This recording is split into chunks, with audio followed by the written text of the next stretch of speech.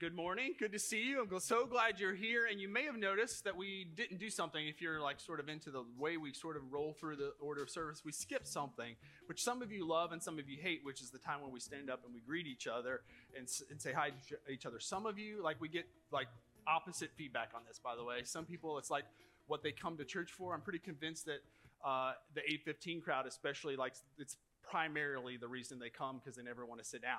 And some of you are like introverts, kind of like, unite separately in our own seats, kind of thing. But today we're going to do that as we start my time with you, and we're going to do it a little bit different. Hopefully when you came in, you got a piece of paper. If you didn't, or like you took one for a couple, that's fine. Just rip it in half. Just grab something. It doesn't, like, this is a community thing. So like look around if somebody's struggling. You don't need much, just a little bit. And there's no grade to this, and you're not turning it in. But hopefully everybody has one and then something to write with. And and something to write with. So what we assume when you walk in the door is that you're carrying something. Like, that's just part of life. And part of the deal is that we don't always acknowledge that, or we don't necessarily know it ourselves, or it's just kind of underneath the surface. And part of what we do in our time together is not only acknowledge that, but bring it into a spiritual context. So I'd love for you to write down one word or a short phrase on that piece of paper that represents whatever you're carrying. You might put down that there's a health concern, or you might write down family member, and that just represents something going on in your family. Job situation. You might speak to some of your faith stuff, maybe doubt or crisis of faith or loneliness or anger or fear or anxiety. You kind of get the picture. This is going to be anonymous, so you don't have to, you don't have to brush it up. You don't have to necessarily, hide behind anything. You can just put a word that lets you get real. You don't have to overshare either. Just whatever feels comfortable to you.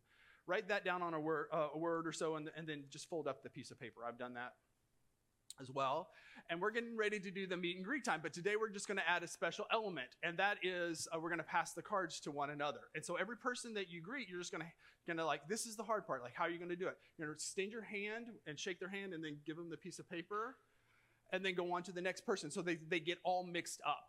See where we're going now? Like, you could do this the super smooth way. Like, we were on a trip recently and we needed to tip the guy at the door at the hotel, and we were with my nephew and son, and we said, like, there is the sort of smooth way where you kind of like put the dollar bill or whatever in your hand, and then you do the handshake, and it's like whoosh, like that. If you're super smooth, you can do it that way. There are no extra bonus points for it, but you could do it that way. But mostly we just want to pass these around, so you get them to different people, so that at the end of the day, it's all mixed up and you don't know whose card you have, and we are all sharing that and passing it to each other as we go. Okay, so you're going to have to greet 4 or 5 people to get this to work. If you get your card back, that just means that you're so gregarious that it has just come back to you, okay? All right, let's turn and let's pass the peace of Christ this morning. Good job, everyone. Thank you. You can have a seat. Thank you for humoring me. Now, if you would just take your piece of paper that you have, open it up, and look down at it. And you're not going to know exactly what that means necessarily, but in a sense, it doesn't matter, because this is what we've shown up to do, is to carry one another's burdens, as Galatians says, and so fulfill the law of Christ. That is a pretty decisive statement, and this is what we're here to do. Like, this is wrapped up in the whole Jesus story. We're here to carry one another's burdens. And so if there is a law to this thing, it's this. The law of Christ is that we're here for one another. When it is super easy, I'm off my X. This is going to mess me up, so mess the camera up. And when it's super easy to come into any setting and think about it differently. And we're going to talk today about the forces that are at work, against the kind of thing that we're trying to do even here as we gather weekly in the name of Christ. The forces that keep us isolated with a sense of hopelessness, that somehow we're on our own from God and from one another.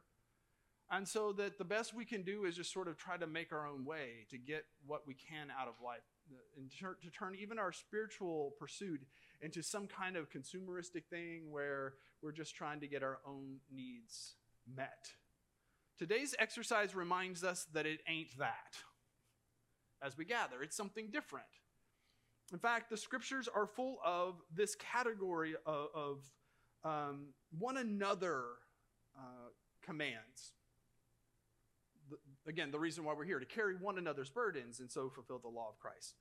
Or as I looked through that list of the one another scriptures, there's a call to love one another, to be devoted to one another, to honor one another, to live in harmony with one another, to instruct one another, to greet one another, to serve one another, to forgive one another, to bear with one another, which really means to put up with one another, to encourage one another, to admonish one another, to pray for one another. And the list goes on. So, sort of basic question, what is a one another? Do we need one? How do you get one? What is that about? Is there an assumption underneath? I don't know what's funny, but hopefully it's over this side of the room and the jokes are funnier today. Keep it up. What is this thing that the scripture is almost alluding to without the other side of the room is like, I don't know what's funny at all. What is this thing that's sort of being assumed when we hear those commands to carry one another's burdens and so fulfill the law of Christ? Underneath all of those is an assumption that there is a community, a group of people. It's more than just a combination of people who have gathered. There's something new, something distinct, something that has been formed as a result of the work of God in people, a community of one another's, a unique and distinct people formed by God with intentionality for a certain purpose in our lives and for the world. Part of God's plan to redeem and heal and save. And I think it's absolutely essential for us to stake our claim in one another land.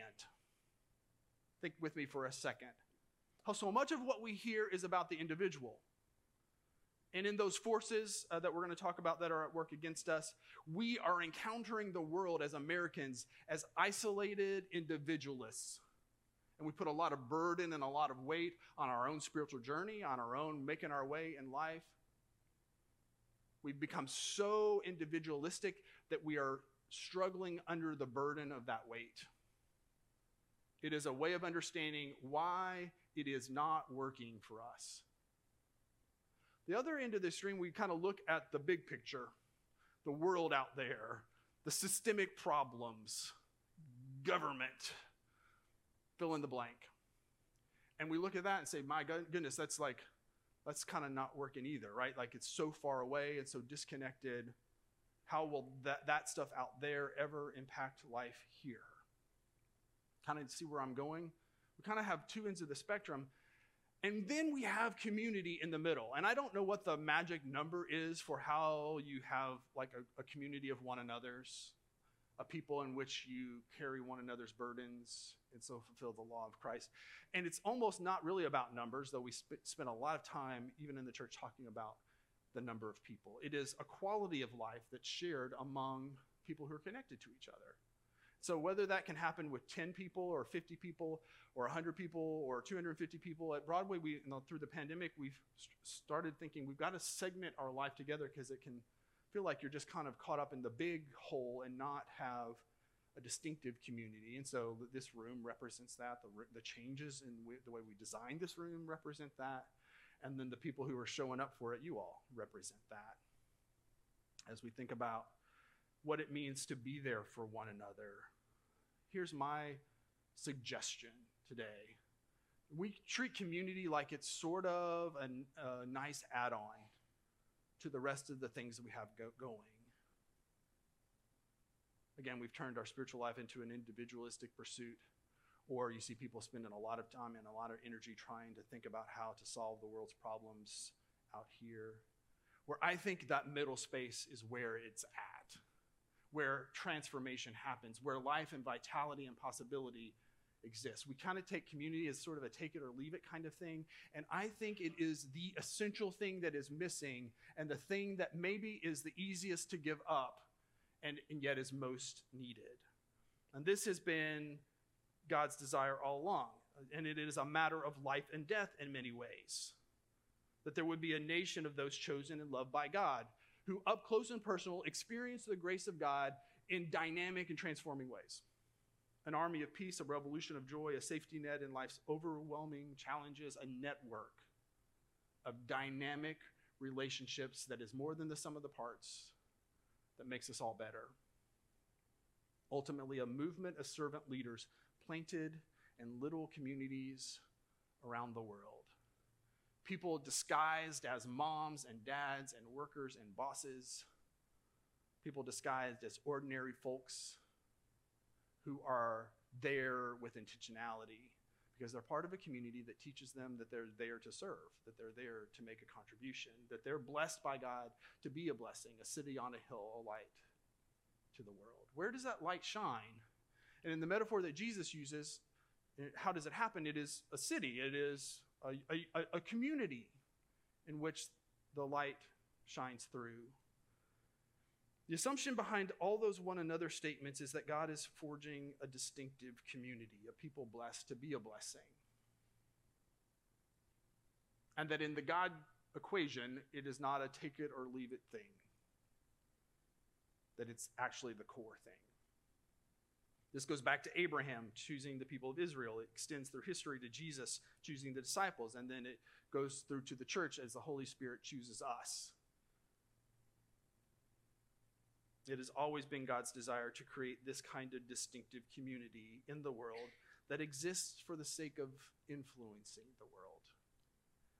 I like how Dallas Willard says this. The aim of God in history, that's a big statement, right, is the creation of an all-inclusive community of loving persons with himself included in that community as its prime sustainer and its most glorious inhabitant. Leave that up for a second, because what I've heard, and I hear, and I try to listen, what I hear sometimes when people hear the word loving, that gets used a lot and it kind of gets watered down. And sometimes people hear it as, oh, we just need to love one another. And what I think it means is we actually need to love one another. And not this watered down, take it or leave it thing with one another. To actually carry one another's burdens, which means we have to offer them up. We have to be vulnerable. We have to tell our story, but we also have to show up for one another in spaces like this that are more than just some consumeristic thing meeting my individual spiritual needs. I love how First Peter describes it. As you come to him, the living stone, rejected by humans but chosen by God and precious to him, you also, like living stones, are being built into a spiritual house. What in the world is a living stone, by the way? It seems like an oxymoron, like short sermon. You know, like the two words just kind of don't go together. What is a living stone? How many of you were alive for Christmas 1975? Not me. I was born in 1976, December of 76. So, okay, those of you who were around, which not only dates you, but kind of gives you a shared experience, how many of you remember the pet rock phenomenon? How many of you ever got a pet rock as a gift? Like, I feel like we need to, that's its own burden. Like, God bless you all. Because for some reason in 1975, I looked this up, for 6 months, the trend was to give people rocks for pets. I don't know if it's because, like guinea pigs and hamsters and, there's a lot of challenges, I know. Like the hamster guinea pig thing is a burden in itself. And they make messes. Rocks don't do that. But so for some reason, can you imagine being 4 or 5 and waking up on Christmas morning and this was your present? A rock. We love you. Mommy and Daddy love you. Rough year. I was born in 76. My first Christmas present was a little red wagon, and they rolled me around in it, and I still have pictures. I'm glad the pendulum swung the other way, Living stones aren't really a thing. I think that was the discovery of the pet rock movement. Living stones are not really a thing, except in this metaphor, in which not only are each one of us made alive in God's work in us individually, but then all of us alive together are built into something else that is also alive and also life-giving. A spiritual house. We are not only alive individually, but alive together. God is building us into something, not a physical structure, but something no less spiritually important, spiritually significant. The Holy Spirit, God's presence living among people, creating in them a shared identity, a shared meaning, a shared purpose, form and structure, a spiritual house. On my own, I'm a rock, but together we are living stones that become a source of strength and vitality for everybody. A house that has purpose. Peter talks about it as a priesthood, which is plural, a chosen people, which is plural, a holy nation, which is plural, a people of God, which is plural. It's us together. That word house in Greek is oikos, which just so happens to be my favorite brand of Greek yogurt. Oikos, right? House yogurt. Is that opposed to yard yogurt? What is the deal? Well, the word oikos in Greek is probably better translated as household. It's where we get our word economy from, actually. And it refers to those dynamics that transform the structure of a house into a home, into a household, into all those things that have to do with the give and the take of an economy, a household economy. The things that not only sustain us together, but also help us to thrive together. When a house is a home, there's something different about that structure that is important. It is not a take it or leave it thing. It is essential to who we are. God is making a home for the world in us, a home for us, and a home for others. And it's more than just the structure of it. We are a dynamic community whose life together takes on a life of its own, a household of the Spirit. Once you weren't a people, Peter says, now you're the very people of God. Peter uses the phrase chosen. You're chosen, which points to God's activity in this. We are a people because of something God has done. That's the foundation of it, a people of grace. Once you weren't a people, now you're the very people of God who have been chosen or have received God's mercy. We, like Jesus, are people who don't necessarily fit the standards of the world around us. We are, in a sense, people of the square peg in a round hole of the values that we are being fed. The early church was like that. It was rejected by the wider society because it no longer fit. The Gentiles who had been excluded, like Jesus, who also was rejected, are now included, invited in. And so whatever this spiritual house is, it is not made up of people who feel like they deserve to be there because of something they have done. In the same way, it's not a people who feel like they don't belong because of something they have done. We are the people who stand on the foundation of grace, and we just feel lucky to be invited. We stay in connection to the fact that it's all grace.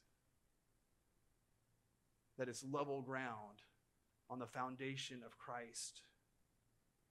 And in that sense, it is a people whose spiritual lives are not just a nice addition to an already awesome life, who have a lot going on that's pretty good, and then we add Jesus and a little dash of community to the equation. No, the foundation of the spiritual house is grace. We're all just grateful to be here. Without God, we wouldn't be here, and without one another, we wouldn't be here. Once you were not a people, now you are the very people of God who have received his tender mercy. The scriptures keep pointing to this community of people, a spiritual household, a city on a hill that shines light because it has been given a glorious inner light from God's work in that community, a light that shines among people together for the sake of dispelling the world's darkness. Again, this middle space, this life that we have together, is that light. I want to quickly name the forces that I think are working against us. I've alluded to them a little bit. I want to put them on the screen for us to see. Secularism, which is the idea that we don't need God. As we've gone along, we've done pretty well for ourselves, but where does God fit into the mix of science and progress? And so it's easy to say, yeah, we do pretty good, and then God can be a nice addition when we don't. And that's not working for us. The idea also that we don't need each other, that we don't need the one another's, that we are individualistic to the core. We are losing a sense of just how much we need one another. And the mobility and the transitions of our society keep us from being rooted in communities that sustain us. And then we're surprised when we feel like it's falling apart. And then consumerism, which is, life is about what we get, and which the whole law of Christ, the whole thing that we're doing is the opposite of that, isn't it? Like we show up to give, to make a contribution, to give our lives away just the way Jesus did in the power of his Spirit. Now, out on our own, I think we cannot stand up against these forces. They walk in the door with us even as we come to church. They are the current of our culture, and many of us have this vague sense that it's not working and we don't know why. Many of us are there. But God never intended for us to work in that way. He didn't intend for it to come together in those terms. He never intended it for us to be radically independent individuals who get what they can out of life. He did not intend for us to bear the weight of life alone. No, he is forming us into a spiritual house, a spiritual household, a dynamic network of relationships that brings us something new. It becomes a web that catches all of us, and the darkness no longer overwhelms us. God's light shines through us and dispels that darkness, bringing healing and hope and meaning and purpose and guidance and direction. In the assumption that we're all going to need that on the level ground on which we stand and the grace which sustains us, there will be times where we kind of can go off and kind of do our own thing and fool ourselves into thinking that we've got this together. And then life keeps happening to us. And that can either isolate us or that it can bring us together. Kim DiPolito Johnson has been a member of Broadway for many years. She was a single woman who came when she walked in the door, a young single woman. And eventually she met her husband, Detrick, here, and they have both served in various parts of our ministry, including our youth ministry, until Detrick got a job as a youth minister himself at another church in town. And last year they got pregnant, starting their family together and prepared to welcome their son into the world when Kim began to experience complications, and Miles was born very, very early, before 24 weeks. He was in the hospital for a long time and has had lots of complications. If you look at him now, he looks like he's eating pretty good. He's growing well. But some of those complications for Miles will be lifelong, including the fact that Miles is completely blind. Kim says this, it can feel really isolating at times. That was probably the understatement of the world, right? Because there's not a huge blind community in Bowling Green, and truthfully, experiences like that, it's hard enough, as many of us know, just to raise a child, but to feel like you're alone in that and to have experiences that are different, many of us feel isolated. And so she says we've sort of had to figure it out on our own in a lot of ways. About a month ago, Kim took Miles to a regular church thing that we have. We have The Table, which is a small group, a ministry for young adults. It's been meeting in the last year. We started it, 6 months, 8 months ago. And the people who are in that find that it is like a life-giving thing for them. It's been a great thing. And so they decided about a month ago to do a Wednesday worship night at Greenwood, and Carla LaFontaine leads that ministry, and so she's a worship leader. And so basically Kim showed up on Wednesday night a month ago just to come for a worship service. And she walked in the door, and she and Miles came in and that night met a young man in our ministry whose name is Austin Clark, who attends this service. And Austin came to us. You probably don't know his backstory. Austin came to us because he had friends at CrossFit who invited him to church. And Austin is the kind of person that any of us would want to be. He serves at the Hive in basically a role that serves special needs adults. And Austin is also blind. So just by chance, so to speak, they show up at church together as part of the same community, not knowing each other. And beautiful things started happening. Austin has asked if he could be Miles' mentor as he navigates his life, and giving him and Kim and Detrick a picture of what Miles' life can be like as he grows, a picture of hope. And listen, if Austin wanted to mentor me, I would let him. He's just that awesome. This Wednesday, Austin and Miles were able to connect, and these pictures show that meeting as they made that connection. And you see a kind of wiggly little boy settle in here. And then somehow, this.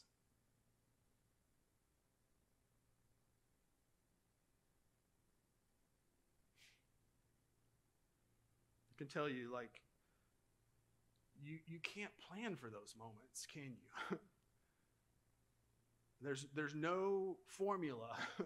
There's no 6 easy steps to community, to being a distinctive community of healing and of hope, a spiritual household, a network, of a web that catches all of us. I mean, we try to structure that in our life together, the big words of our mission in our transformational loop. Invite, which means that we are a spiritual home to people and that that's needed in the world. You know, when people sometimes say, is church really needed? And I think that's a live question in our world. Is church really needed? I say, well, sort of like, what would you ever ask that question of art or beauty or music or home? Like, church is in that, community is in that category of the things that are all inspiring and wonderful in people. It's also, part of, life. And I think part of why we ask the question is we have some bad experiences at times. I would say community is a bit like golf, at least when I play it. Like 1 or 2 times out of 10, it's really bad. I did hit someone once. Yeah, it was bad. And then most of the time it's sort of in the middle, right? At least for me, average. Maybe a little less than average as much as I play these days, but get the point. And then maybe 1 out of 10 at times you hit the sweet spot, right? And that's what keeps you coming back. Let's just be honest. Community, dealing with people is like that. But here's the thing. The existence of the bad golf shot doesn't negate the beauty of the good one. And community is like that. And we just got to keep reminding ourselves that. And in general, the existence of bad in the world does not negate the existence of good. And so as a community, we keep inviting people into that goodness. We keep compelling ourselves by the possibility of it, and we don't give up on it. So that God would be able to create an all-inclusive community of loving persons, with him included as the prime sustainer and most glorious inhabitant. A community of growth, which means that we all need transformation, that we get stuck. But dynamic community can do this for us. It can help us see ourselves more accurately. It can grind down the rough places. It can bring healing and forgiveness and wholeness. It can hold us in the times that would sink us. It creates a place for people to know and be known, to tell their story, to pray, to worship, and to encounter the Holy Spirit, which will not leave us the same. And that spiritual house then creates a place for us to discover that we are here to serve. That this is where life is, not in that consumeristic thing that sucks us into the world's values, but that we become a movement of generosity, of service, of graciousness among those who are just happy to be here, a movement of servant leaders disguised as ordinary people who are here, in fact, to serve. Many years ago, we were planning the Greenwood campus, and someone asked my predecessor, Rick Bard, this question: does Bowling Green really need more churches? And I think that's a live question too, probably. Rick is wise and quick on his feet, and he said this: I don't know if Bowling Green needs more churches, but I know the world needs more life-giving churches. That we need communities of people that give life to those that are in them and those that are around them. And so 15 years ago, we planted Greenwood as an outpost of hope. 115 years ago, we were planted as an outpost of hope. And I wonder that in the next years ahead, that there might be opportunities for us within our region to ask the same question. Does our region need more churches? I don't know, but does it need more life-giving communities? Yes. Outposts of hope, perhaps more multi-site. But ultimately, places like this, and then we also need to lean in the years ahead to being a distinctive community of grace of one another's, never knowing when we will ultimately need it. And so as a reminder of that, I want you to take this home today, and I want you to keep it somewhere where you can pray for someone you don't know who exactly it is, but you can carry their burden through prayer in the week ahead. Several years ago, Jenny Smith found herself in a place where she needed that community of love and support. In the midst of the most tragic circumstances, the death of her sister-in-law, who was 6 months pregnant at the time. And a few months ago, she came up after church and asked if she could tell her story about that experience. And I do want to say it's a tragic story, and it's hard to hear, though we've done our best to tell that story in a way that isn't triggering for anyone. Mostly, Jenny wanted to tell about how she needed community during that time. She needed a place to be angry and to ask questions and to be supported when she couldn't have held it together by herself. And this is her story.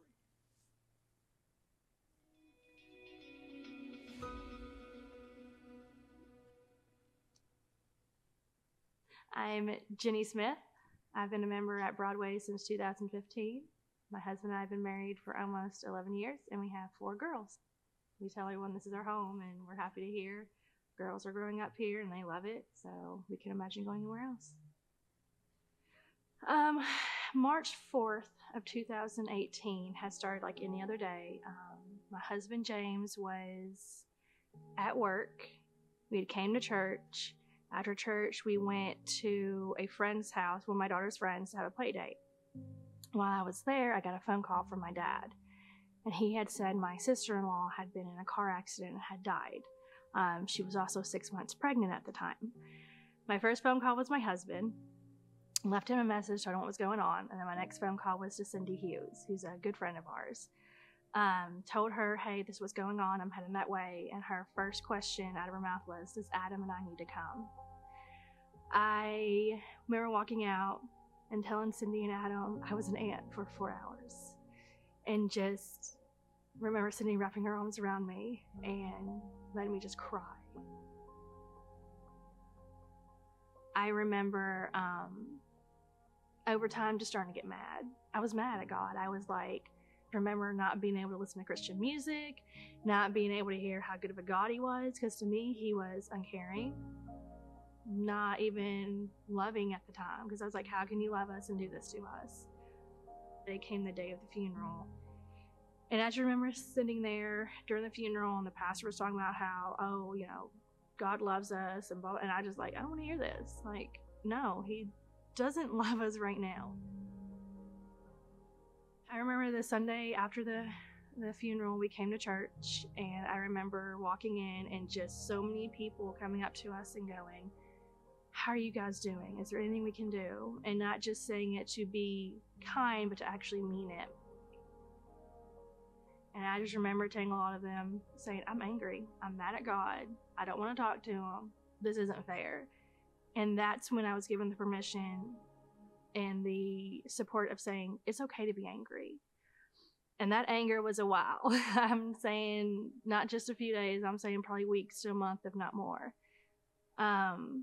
Then as that time went on, my church was definitely supportive. Not even, like, they were supporting not even through the weeks, but the months, and even years later, I'm still being supported.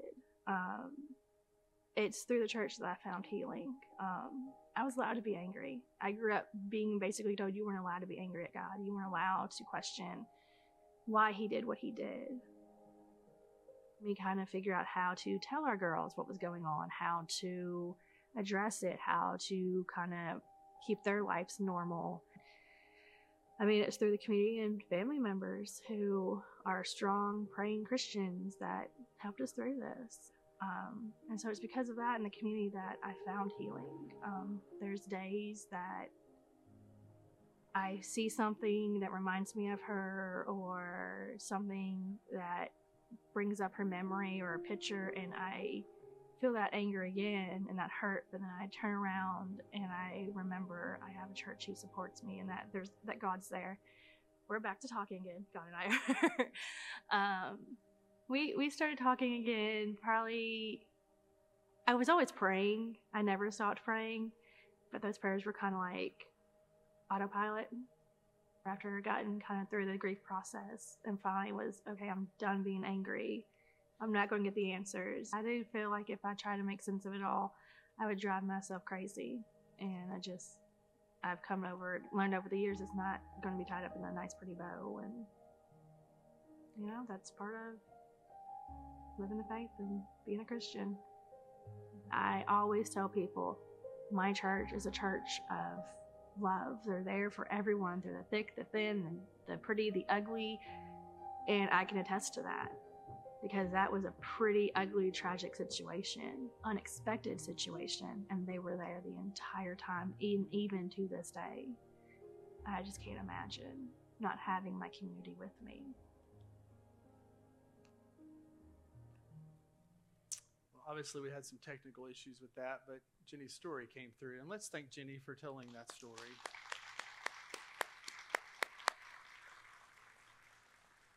And I want to thank you for continuing to show up into a community that can support you, and then you can offer that care to other people, and that's what it's all about. So thanks again. As we continue in worship, let's give in the offering, and as the ushers come forward and those who are coming to lead us in music come, let's pray together. God, we offer ourselves to this thing that you have offered yourself so fully to, a community in which hurts are healed and hope is restored and people become fully alive, and they, as living stones, then are united together, we united together to be the body of Christ for a world that needs that same blessing. We offer ourselves to that through our gifts and the offering of our hearts, our time, our energy, our focus. Would you unite all of that into something that is more than the sum of the parts, so that we might be blessed to be a blessing, to be a city on the hill? And we pray it in Jesus' name.